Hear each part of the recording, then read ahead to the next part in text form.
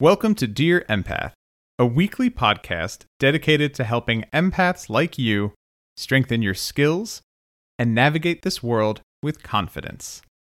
I am your host, Gus Baxter, coach and intuitive advisor and owner of Atlas Readings, LLC. Connect with me on Instagram at Atlas Readings and explore one-on-one coaching at www.atlasreadings.com.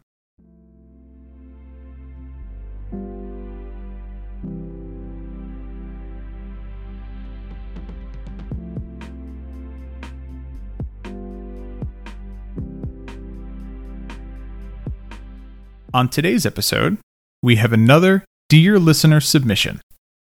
Dear Listener revolves around listener questions. I will host calls on my Instagram, so make sure you're following me at Atlas Readings. This is your opportunity to get some coaching about what you're experiencing in your life. I will keep things as general as possible. I want every listener to feel safe and confident about sharing their experiences. In addition to getting some coaching, these real-world experiences give us an opportunity to put our skills into practice. So, I invite everyone to listen to these episodes. There will be parts of everyone's experience that will resonate with you. And you can explore how you can translate some of these skills into your own life. This week, we have a Dear Listener submission from Katie. Katie asks, how do you deal with COVID deniers/anti-vaxxers in your extended family? It seems like every few years there's a big upset that divides people. Recently there was a political divide. Now it's a medical divide. And a political divide. There's a lot going on in America right now. As uncomfortable as it might be, this is a conversation worth having. The coming months are busy with holidays. By the time this episode comes out, we've already had Rosh Hashanah, Yom Kippur is coming up, then Thanksgiving, Hanukkah, and Christmas. There are a ton of upcoming holidays that focus around family, togetherness, and communication. But what do you do when you're put in a situation with someone else that vehemently opposes your views? I want to state at the very top of this episode that you will not change someone's views. There is no conversation that's been held over a Thanksgiving table that caused someone to rethink their opinions. So I recommend dropping that expectation. I wish I could say differently, and I will hold space for the rare occasions when it does happen. But on the whole, I don't want you to hold that expectation and then be resentful later. So, if we can't change the opinions of others, what can we do? We can uphold our own boundaries.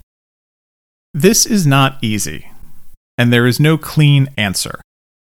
Standing up for yourself and what you value can be messy. When I was a child, an older cousin was having some trouble with a drug habit. Their husband had a similar habit with some violent tendencies. That Christmas, my mother set the boundary.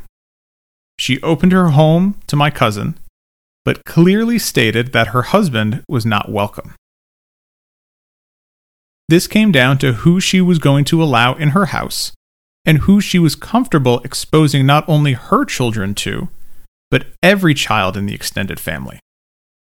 This was her right as a mother. Long story short, that cousin and her family, my aunt and uncle, did not show up that year. In 2019, I was invited out to lunch by an old boss. This was a woman who I looked up to and valued what she said. Part of the background for this story is that she is extremely Catholic, like old school Catholic. I had started my business at this point and was open about reading tarot cards. About halfway through the lunch, she asks about my business.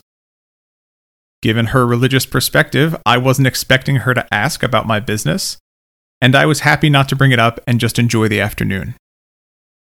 But I told her it's going well. She then went into a diatribe about how I am a sinner and what I'm doing is a sin against God. That hurt a lot, and I cut her out of my life after that. The last story I want to share is one that happened to me a few weeks ago. I went to my local UPS to drop off an Amazon return. There was a sign at the front door in big red letters that read, "Masks are required in this UPS store. We stand in solidarity with our immunocompromised employees and our immunocompromised customers. Do not enter without a mask." Well, a woman in front of me did not have a mask on. As the line moved closer to the registers, she kept looking around, clearly uncomfortable. On every surface in the UPS store was another sign in bright red letters that read the same. You couldn't miss it. Now it was the unmasked woman's turn at the register. As she stepped up, the UPS worker immediately told her to stop and asked her why she wasn't wearing a mask. Did she not see the 5 signs that led up to the register? It turns out that this employee was the immunocompromised employee the posters were referring to. She asked the woman, "Why do I have to put my life at risk because you refuse to follow our store's policy?" I share these 3 stories for a reason. There are 3 kinds of conversations or experiences you should prepare for. When you are the one doing the hosting, you are the one inviting people into your space. You get to set the boundary. Just like my mother did in the first story. You have every right to stand strong in your personal authority. This is your space and your rules. Will everyone follow them? Absolutely not. And this is where a strong internal foundation comes in handy. Did it hurt not having those family members at Christmas that year? Sure.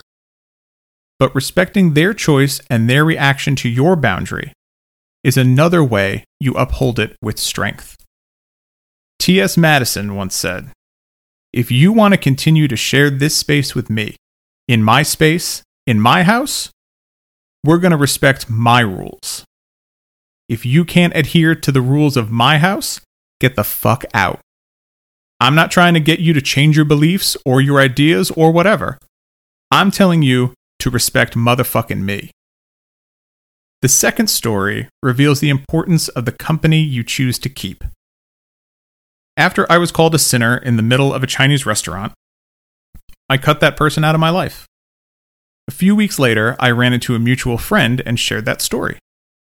Her response was, "You're not going to throw away a relationship just because she called you a sinner, are you?" Are you kidding me? You always have the authority to choose who has access to you. Differing opinions are healthy. Different viewpoints create a diverse and unique society. So, it's up to you to decide where that boundary lies for yourself. For me, that boundary lies with respect. I don't care that people may think I'm a sinner or doing something dark by reading tarot cards. Your thoughts and opinions are your own. But when you use those thoughts and opinions to take freedom away from other people, then you're crossing a boundary of mine about respect and human dignity. When it comes to the holidays, or any time you're moving into a group situation, ask yourself, is this the company I want to keep? If the answer is no, or more likely a kind of lukewarm, kind of, explore how you'd feel if you declined the invitation. You get to decide who has access to you. Sometimes it may be best to choose to stay out of a certain gathering or situation. Recognize where you're going. Is it in your best interest to intentionally put yourself in a situation that may leave you angry, hurt, or upset? The last story about the UPS store is an example of upholding your boundaries. I see this story as a metaphor. This customer saw the first sign, the first boundary, at the front door, and decided to step inside. They passed by the next sign, the next boundary, at the first table by the mailboxes, and decided to move forward. The next sign, the next boundary, sat next to the wall of shipping supplies. Still, they decided to move forward. The last sign, the last boundary, was at the counter, and they stepped up without issue. There will be people who hear you. They recognize your boundary and act however they want.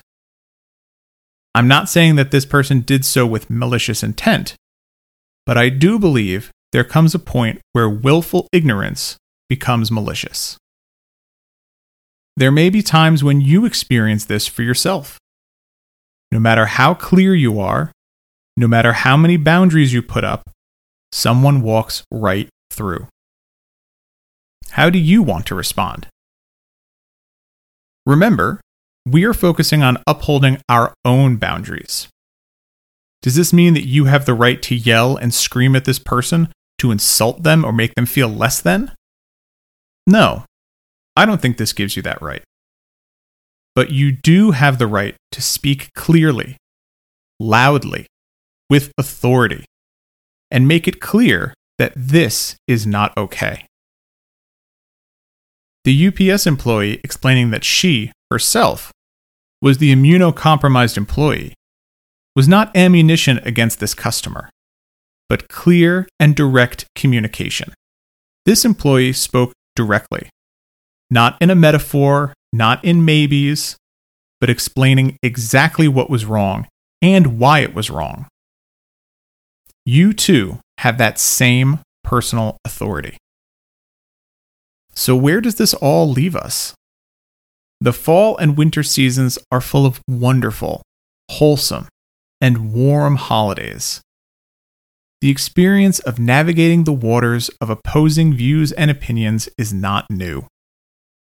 Through this work in empathy, you have new tools and skills to help you navigate your way through.